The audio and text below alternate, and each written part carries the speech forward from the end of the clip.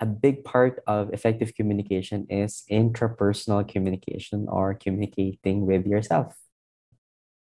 Those moments of silence, those moments of reflection. When you speak, you actually have to listen as much as you speak. Hello, everyone. Welcome to another episode of 2 Cents Over Coffee. I'm your host, Sharvin Lurido, and let's get this podcast started. As always, before we start, feel free to grab yourself a cup of coffee or any drink of your choice while listening in so that you can enjoy the full experience of our episode today. Thank you to our listeners from the previous episodes for coming back, and for our new listeners on this podcast, welcome.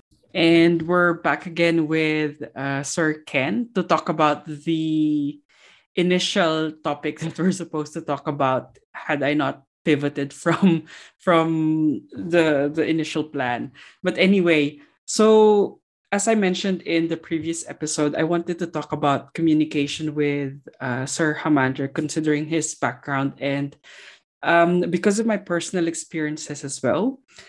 Just recently, when I released my first episode and when I became more active in posting some content on social media, some of my friends were surprised. Those that I haven't spoken with in a while, basically. Just drawing from my previous experiences here in Australia. When I first moved here, I had a hard time communicating with people, just asking for the comfort room, which is very, I believe, very Filipino and very American.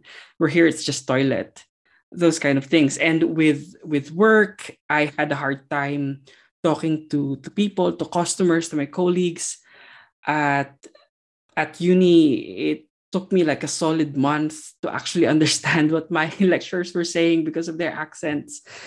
We are lucky to have a person such as Sir Ken to help us with that discussion. So, thank you again, Sir Ken, and welcome back. One of the theories that got stuck in my head is the communication accommodation theory, where people basically change the way they speak, just to put it simply, the way they speak to adapt to a certain situation. And I guess I'll leave it to Sir Ken to expound further on that. So take it away, sir. Yeah, thank you. Thank you for part two, and thank you for the opportunity to discuss a little bit more about communication. Of course, it will be partly theoretical, it will be also based on real life experiences. Because when you share those kinds of experiences, especially your adjustment, transition, whether moving from Manila, relocating to Australia, or some other new places, new cultures, a theory becomes a theory also based on assumptions. When you think about it as a concept, because people had questions, people had inquiries, and people eventually test some of these maxims or premises, it becomes a long standing theory. And just like any field of academic research, theory is a core concept to be able to understand certain phenomena. Okay? So when it comes to communication or speech communication, we anchor our curriculum in having four strands, to say the least. We start from the classic, for example, with Aristotle, persuasion theories, etc. And then in the department, even if you had a short stint, but still we welcome you. You can still change your mind, and we do have a new program. The four strands we focus on are rhetoric, meaning the foundation really of communication, although it is closely associated as well with the social sciences. We're talking about philosophy, political science. We do have a strand on performance or performance studies. The third is interpersonal communication. And the last is instructional communication. Before we deep dive on those theories, if you are a communication major, it means that having a foundation on all these theories. The communication accommodation theory is one of the most popular to say the least. In public speaking and persuasion, we talk about social judgment theory, elaboration likelihood model, some concepts which are also relevant in psychology. But with CAT, communication accommodation theory, or sometimes referred to as speech accommodation theory, it essentially talks about the adjustments that we make when we communicate with another person. There are three main principles in relation to that. You have your convergence, divergence, and maintenance. So when we communicate, we try to have a convergence because it means that we're somehow connecting or understanding with the other communicator. When we also have conversations, it's but natural to diverge, right? Meaning you have different understanding, opinions, reactions, attitudes to it. And sometimes when we converse based on CAT, communication accommodation theory, our goal is also maintenance. It reaches a point when we have these conversations like, okay, so do I continue having this conversation with you? Do I adjust my tone? Do I change my accent so that we could make a meaningful conversation, achieve communication fidelity? So, in essence, those three principles guide it. We, as communicators, have different strategies. You know? So, to be able to have social approval, communication efficiency, as communicators, therefore, we employ all these different principles. What's exciting about CAT is it's applicable in so many diverse situations. Even if you say that communication has changed in terms of channels, models, and to be specific, let's say social media, right?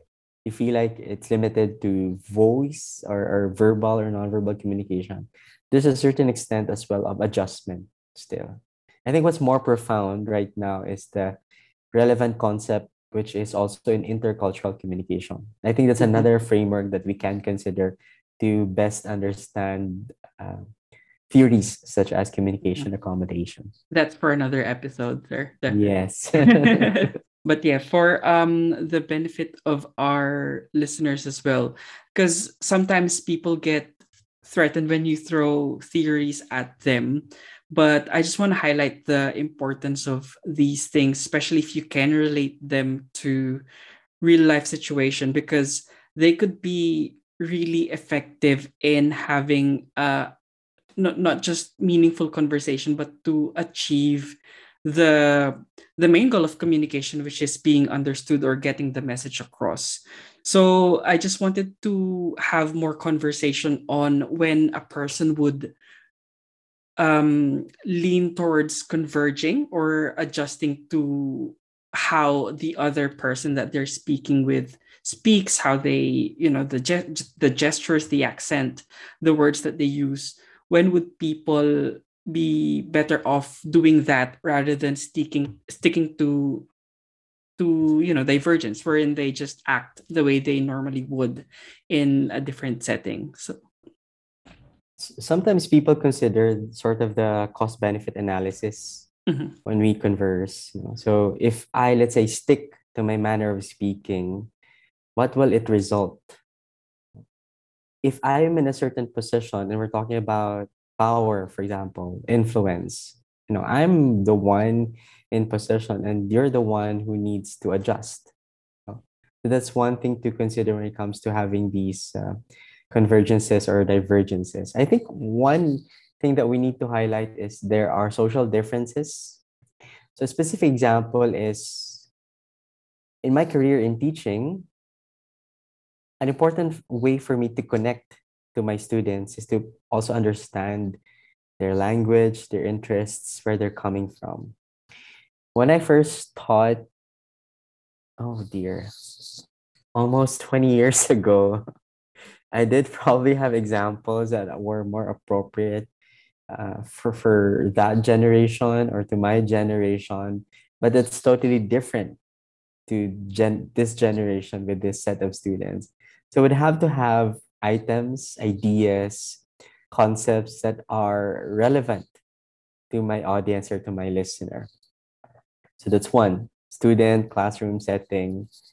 There are days when I there were days when I did my public speaking engagements, and there would be thousands of individuals who come from different backgrounds. So maybe as a speaker, you are conscious that you are prepared to be able to deliver a message that would be relevant to as many. So unless also that you know very well the demographic profile, the background of your audience, their interests, their expectations, so it's good. It's a good way of reminding yourself as a communicator that depending on your intention, depending on your goal, then it's best to be able to make the necessary adjustment as the situation calls for it. You'll be surprised at your ability to adjust because it's what the situation needs. Mm. Mm. And when you look at their reactions, whether they're connecting or not reacting to your maybe dad jokes Ah. or terms when you mention all these lingo Mhm. that no longer is relevant to your audience, that makes you think, okay, time to adjust, time to adapt, time to converge, so to speak. Yeah.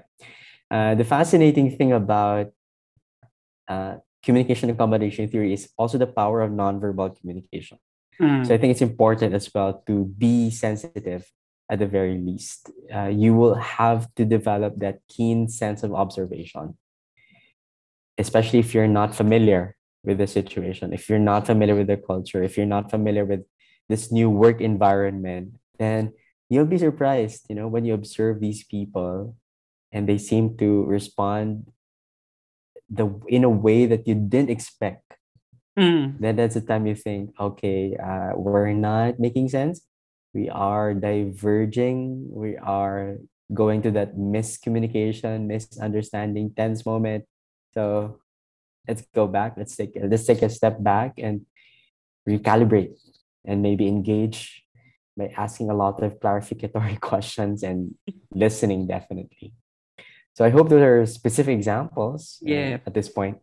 Personally, I've noticed that converging is a lot more effective, like adjusting to what the norm is in that particular setting. Like for example, because I did primary school in our town and then high school in the city of Pampanga, in a city in Pampanga in San Fernando.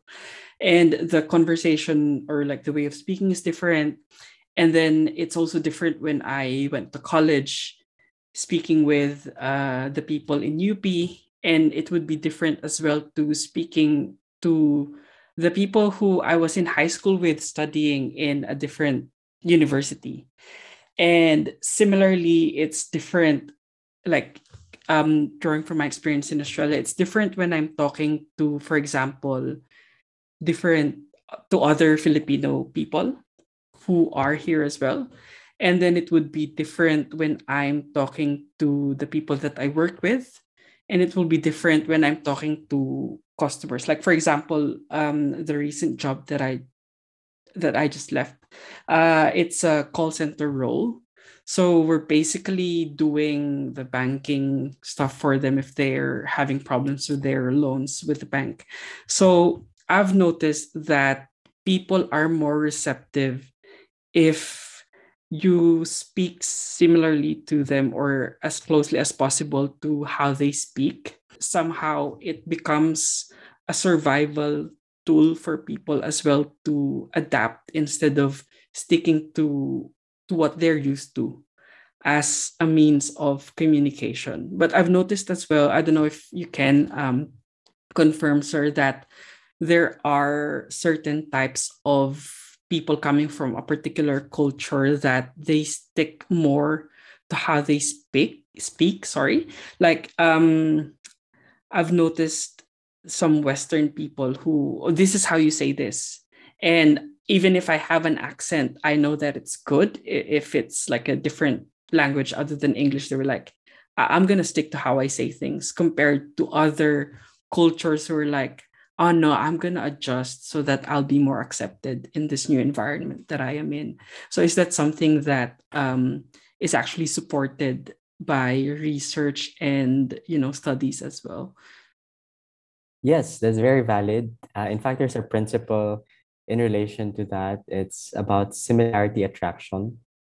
So when you say about similarity attraction, it means that the more likely it is for them to be attracted to us because of our similarities. Mm-hmm. So whether it sounds probably more neutral accent or more Australian accent, then the engagement will be better because the other person will perceive that, okay, we do have certain similarities.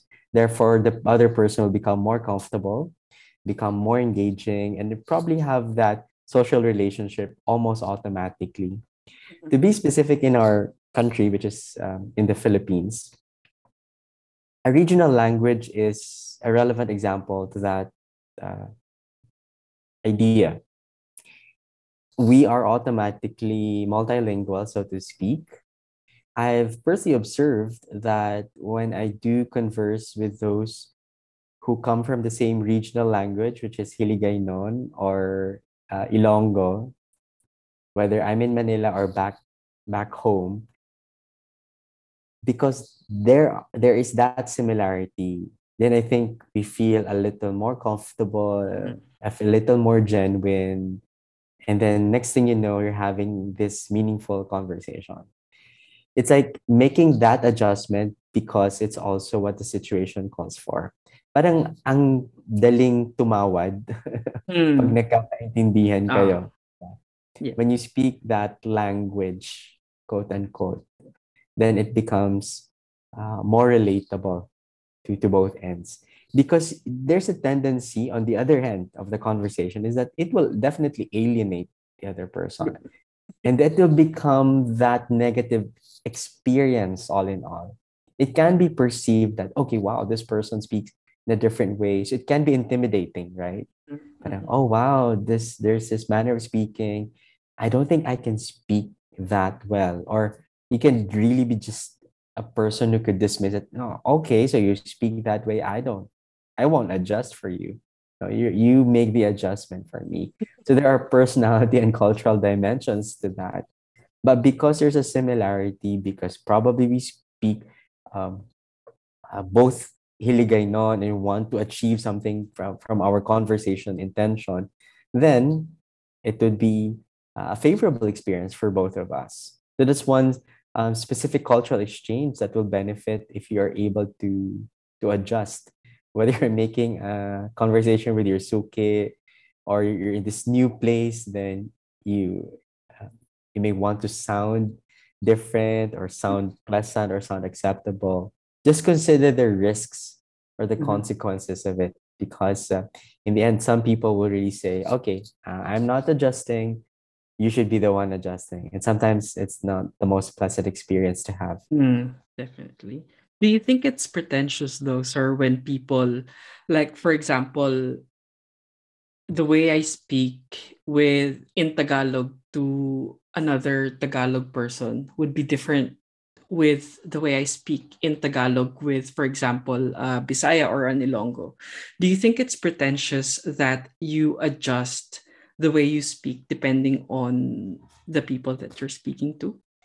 It will be perceived pretentious by others, but you see, when you become the main source of the message, because for example, at least you try to speak the language that the other person is communicating, it becomes less of a struggle. I'll be specific about it. So from a Hiligaynon background, studying in the metropolis, in a big university where a lot of people would prefer speak either Filipino or English, and even if they perceive me as someone who's knowledgeable in speaking Chinese, because I look Chinese type, then you'd be surprised at how I needed to adjust at one point. Did I feel pretentious when I started to speak Filipino in class, to recite in class? I did feel pretentious because it felt awkward. I tell you, I had my accent na para bang, okay, i-judge ba ako ng mga tao with my Hiligaynon accent, trying to speak in straight Filipino. And when I try to shift or code switch and combine it with English, with my Hiligaynon accent, that became also a moment for me to reflect. Was I pretentious, or was I at least trying, for the sake of class or grades? Did I feel awkward when I conversed with my friends who are mostly from Manila and they spoke Filipino spontaneously? It did. I guess it also comes to that point where, okay, am I able to now adjust? I'm just glad that when I started developing that manner of speaking, I had very good friends to understand the way I spoke. I had my teachers, I had the office staff to understand how and why I speak that way. It was pretentious, but it shouldn't be a negative way of making you feel pretentious. Because for me, I think the more important part is that you try to speak that certain language. So right now, in a more globalized world, the issue is related to linguistics, world Englishes, and we know, or at least you're familiar, right, with the varieties of English. If I speak Filipino English, what does that mean? If I try to have this Australian Filipino English version of it, so how will that make me feel? How will I be perceived by the communicators? But if it means accomplishing a transaction, accomplishing a certain work, then it may be worth at least trying. Mm-hmm. Yep. And that has been a conundrum in my head as well. Because I don't know, it automatically shifts the way I speak depending on the situation. But somehow, for example, I definitely have a different way of speaking at work when I'm in Australia, when I'm in the Philippines, but sometimes they get mixed up. Like I'd speak my Filipino way of speaking English at work, or I'd speak my Australian quote unquote Australian way of speaking in the Philippines, or when I'm speaking with my friends from the Philippines. And that's when it becomes weird in a way. I feel I'm pretending. I feel like this is not the natural me. And there's that identity crisis in a sense that I don't even know how to speak the way I used to in the past, wherein it's more neutral, more American. And it definitely hasn't become Australian. It's a mix of having that Kapampangan, Filipino, Tagalog, um, even, Chinese way of speaking, because I interact with a lot of other Asian people. So it's a combination of everything. And that's when it feels pretentious on my end. Yeah, what I hope it becomes is it becomes a non-issue, right? It's embracing a lot of multifaceted, multiverse realities, at the very least. Becoming multilingual to me has always been a gift. It's for me an advantage. It's an opportunity that a lot of people would understand and embrace because you're able to speak in different tongues. There are studies out there, especially in psycholinguistics, which at least support the assumption that multilinguals are more open. Multilinguals show a certain depth because when you remember, when you study or adapt a certain language, you don't just study the words. You Yep. embrace the culture, you embrace the Yeah. nuances. It becomes, for me, it makes a person becomes less judgmental, as it should be. No, but at the same time, there are people who would really want to preserve their culture, their linguistic identities. That's the other side of the story, where you probably feel that certain pretentiousness because they're also very strong, or they're very convicted with their values. Like, why is this non-native speaking my language? Yeah. Now, that sometimes becomes an issue to other people. And because we're probably in a culture, in a country where we're more exposed to global, I don't know, realities, The specific example is, of course, the OFWs, right? So Mhm. the fact that we export human capital and then we have Filipinos all over the world, that shouldn't be an issue in terms of identity. I don't want, I will probably in a different podcast where we talk about Filipinos forgetting their history, their background, their identity. But as far as language is concerned, conversations are concerned, for me, I take it as a gift, no? And what is one specific advantage of that, quote unquote, is the business process outsourcing industry. Because we have a certain gift of or talent with our tongue ability to adapt, then I think it can be taken as an advantage, so to speak. It's just that it becomes an issue because other people probably feel bad because it no longer represents who they are. But Mhm. from the very beginning, if we go back to our own very rich history, regional languages, you'll be surprised at who else has that. Mm. I mean, I that's one perspective always reminded myself. When some friends started reacting, oh wow, you speak like a normal resident of Manila. Yung people will even is think, a normal diba, resident of Manila. na wala kang punto or something, or they wouldn't Mm. believe that I Mhm. actually had a regional language. And for me, I didn't take it as an offense to begin with. I feel like, okay, well, I've successfully acclimated, I've successfully adapted to this environment. Okay, so is that a good thing or a bad thing? Because I have also many regional mates or regional brothers and sisters or friends, same from same high school, same province, Iloilo, and they would still speak their strong Hiligaynon Mm. accent. Did I even ask, so do you feel bad about speaking that way? I was just telling them, well, you speak that way, no? Probably it's your upbringing, probably it's your neuro linguistic connections. Yep. That's Yeah, another factor at play as well, because yeah.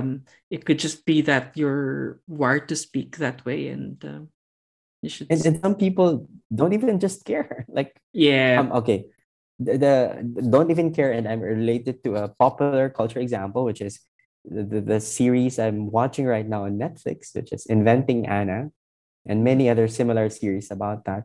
And you try to research about it. Anna Delvey, her Anna Sorokin life, she speaks there with a Russian accent, German accent, and she's living her life in New York. But her life is like, controversial, so to speak. But she got controversial. She embraced herself, and she became infamous because of that. Now my point is, whether you're in New York or in Europe or in Asia, for example, with strong linguistic cultural identities. You just look at Japan, right? Japan would have their own unique way of saying. They're very hospitable at the very least, but they're also very strong. That this is how a Japanese English is. This is a Mm. Japanese English sounds like. Will I adjust to make it more British English, American English? It's a it's a decision that is multifaceted, can be cultural, geopolitics, but on a regular day-to-day conversations, as far ourselves is concerned, as a communication teacher, I would have 25 students every semester. They would come from different regional backgrounds. Whoever speaks in a certain way, as long as my rubrics are clear and met, that's fine. Well, I hope that it will become like a non-issue, like you mentioned earlier, rather than people worrying about how others might react with the way they speak, with the way they act. It will become normal for people to accept these differences. Because I guess that's one of the things that it's just my personal opinion that Filipinos are having a hard time with. We are victims of our own stereotypes, and that's very strong in our culture. It is. There are political reasons associated with that. We cannot deny that there is Imperial Manila, Mm. and that is where the revolt is coming from. Like we are as good, if not what we're trying to assert right now as a nation is we're even better because you've been there for a long time, because this certain dominant language is part of the law, so to speak. No, the Yes. basis of Filipino is controversial in itself for all we know. And I empathize with my friends who are especially in linguistics. When we talk about studies of languages being lost because they are no longer spoken, because we prioritize our international images that we should be more uh, English speakers or Filipino speakers. But when read the research of my colleagues that, okay, there's this community in Palawan, that there are fewer and fewer number of people who speak in a certain way, that's language loss, that's culture loss, that's history to be forgotten, and who's to be accounted for. That's us, because we feel ashamed, we feel that we're just pretending to speak in a certain way. And remember, that's how um, nations change. And again, I'm not making it global, but just consider in terms of percentage of speakers, there are definitely more Chinese language speakers out there. And shouldn't it be the dominant language? So anyway, uh, it's about those experiences which come from deep individual insecurities or confidence Mhm. that may change a certain culture and therefore a certain country interacting with another. I guess for the benefit of the listeners as well, as long as you do you and you're comfortable with whatever you're doing, with whatever way you're speaking, with whatever language you're speaking or using, other people's opinion shouldn't matter as long as you're not trying to trample on anyone's rights and values. So, yep. I guess in saying that there are these differences, do you think there is a formula for effective communication, no matter the language, no matter the setting? I go back to one of the values I mentioned in part one. I hope our listeners took note of that. Successful communication relies more on, as far as I'm concerned, as far as my belief system is concerned, it's more about being an effective listener, regardless of how we attacked it or perceive it, and to be, I think, historically cultural about it. That's why we're given two ears, right? Ah, There's this hence one mouth. natural behavior or tendency of people that, when you speak well, you can persuade people, you have a certain command, you have a certain presence, you have a certain credibility. But in most cases, how debates are won is how well you've listened Mhm, to mhm. the arguments, to the points raised. And even beyond that, listening is really more of an enriching experience. Again, substance wise, you could parrot yourself, you could say all these imaginative, inventive things or concepts. But in terms of engagement, and there are so many communication models out there, the fundamentals would always involve, remember, the speaker, the message, the listener. And it becomes more complicated through the generations, like the feedback, the culture, the context, attitudes, etc. But there's so much emphasis on the speaker, when in fact the listener is as, if not more valuable, because you portray two roles at the same time. When you Mhm. speak, you actually have to listen as much as you speak. And I think for me, there's a wisdom behind it. And I guess So the responsibility as well is with the person who initiated the conversation because they are the ones with a message to get across. Just to summarize, do you think there is a formula for effective communication that our listeners can apply in different relationships that they have in different aspects of their lives?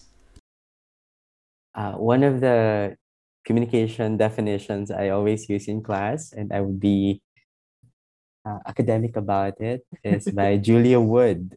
And I'm sure my students would remember this, hopefully, rather. Communication is a dynamic, systemic, irreversible, proactive process where communicators construct personal meanings through symbolic interactions. That's quite a lot to Wow. absorb. May I repeat? Communication is a dynamic, systemic, irreversible, proactive process where communicators construct personal meanings through symbolic interactions. Allow me to break down a bit as part of this summary. So the communicators there definitely become the speaker and listener. Communication, remember, is irreversible. Once it's out there, it's out there, especially with digital footprint nowadays. It's proactive because you would want to have more engagement, more meaningful conversations. It's systemic because there are different parts, very lecture type. But I think what is a key concept there is that as communicators, we use different symbols, whether it's verbal or nonverbal symbols. When you get the essence of that definition by Julia Wood, when you're conversing with a friend, conversing with a family member, conversing at work, please remember that communication is always way beyond words. When you think that, okay, I want to talk to you and you have to listen to me, think about it. Does the other person even want to listen to you at that very moment? Because you feel like you're entitled to communicate because you are the main source of the message. When you're at work, so am I being understood at work? Am I the one being misunderstood at work? Am I the source of the misunderstanding at work? So these things, sometimes people think because it's such a normal part of our daily lives, having conversations, people sometimes forget the nuances of effective communication, the little things that are part of communication, whether it's a part of a movement of your lips, or the chin, or nowadays with a lot of online meetings, classes, what does an off camera mean? And it Mhm. means so much, Mhm. right? There's that assumption part in effective communication where you tell, okay, so maybe my students are not listening, they're not interested to my lesson. But if you engage with them more, certain realities that these kids may have internet problems. And therefore, because you want to have better engagement, you go more into the symbols by listening to them, asking them, engaging them. And finally, on a more interpersonal and social relationship,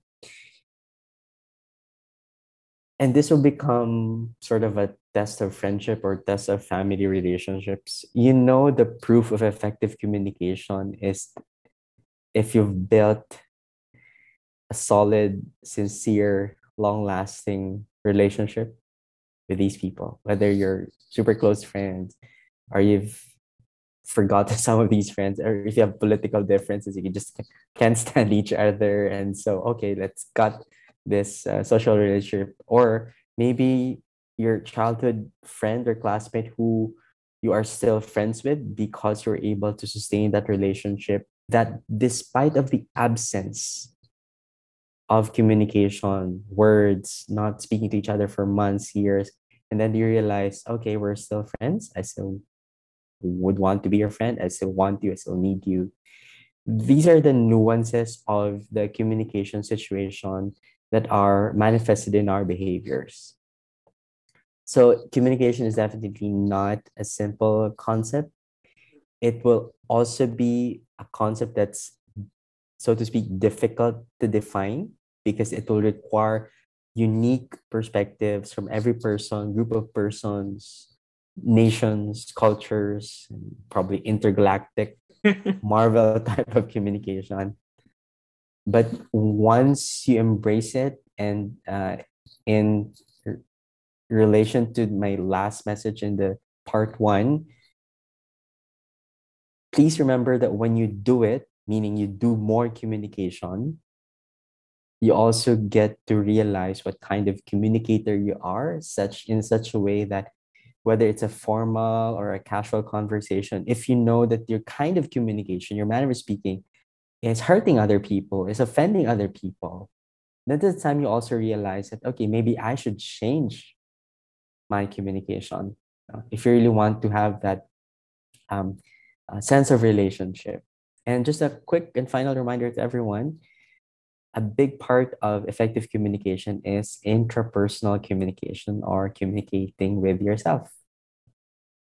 Those moments of silence, those moments of reflection. And I'm going very spiritual here. It's the introspection. It's those quiet moments where you could be creative, you wonder, you fantasize, you hypothesize, or you say it out loud, you dance crazy or whatnot. But once you give that precious time or gift to yourself that, okay, I just want to acknowledge my feelings. I just want to have a me time. I just want to pray. I just want to cry and do all those things. But really, deep within you, self introspection, self reflection, then communication will be meaningful, starting from within and towards other people, other cultures, your workmates, your next travel, and whoever, basically, online, if you want, you're talking. So look at yourself always. Oh, beautiful. Thank you. That's such a perfect note to end our conversation with. Thank you again, Sir Ken, for your time, for joining us in this two-part episode, at 2 cents over coffee. I know that our listeners have enjoyed the conversations because I really did, and I've learned a lot. So yeah, thank you so much, Sir Ken. And before I let you go, any final message to our listeners? My final message is this mantra that I'm discovering and trying to be consistent about it is I try to be as grateful as I can. Being grateful for the small and big things, like wow, next thing you know, you have this, um, you have achieved your biggest goals that you set out to begin with, or being grateful as well for painful lessons, being grateful for lost opportunities. They don't have to be uh, negative all the time, but have that sense of gratitude, having the gratitude to honor it to a higher being, honor it to the person I have hugged and have the conversation. People who have tolerated me, people who have adjusted and make me realize about my worth. Opportunities like this to share my stories and experiences, those add to the nuggets of wisdom that I have because I'm able to genuinely feel that I'm given a responsibility, I'm given a special opportunity. And for that alone, to everyone who will listen to this and probably, hopefully, keep on playing it, my gratitude doesn't have to end with me because next thing you know, you're also doing that. You're also being grateful. You feel better. Create your own podcast if you want. Do better at work tomorrow. Do better with your students tomorrow. But definitely because I feel grateful, I know that I will have a good night's sleep and will be a good morning tomorrow. That's it. Being grateful, yes, that's beautiful, sir. And I hope everyone, including myself, will be more focused on the things that we should all be grateful for every day. And that's it with our conversations with Sir Ken. In part one, he shared his life story. And in part two, he shared some great communication tips. I hope you have picked up some tips from him. And if I may share my top three takeaways from this second part of our episode, is that number one, know your audience, because it's important to know how to navigate your communication style depending on your audience. Number two, listen more than you speak, because you have two ears and one mouth for a reason. And number three, know what kind of communicator you are, and that would include introspection as well, looking deep within, going outwards when communicating with other people. If you liked this episode, please do follow our page here on Spotify and Apple Podcasts, and click the notification bell as well so that you'll be notified every time I release an episode. If you want to connect outside of this podcast, you can reach me in my social media accounts at Sherwin Lurida. That would be for Facebook, Instagram, Twitter, and TikTok. And for the Instagram page of our podcast, that would be at 2 Cents Over Coffee. And as always, share the love and make someone smile today. See you later.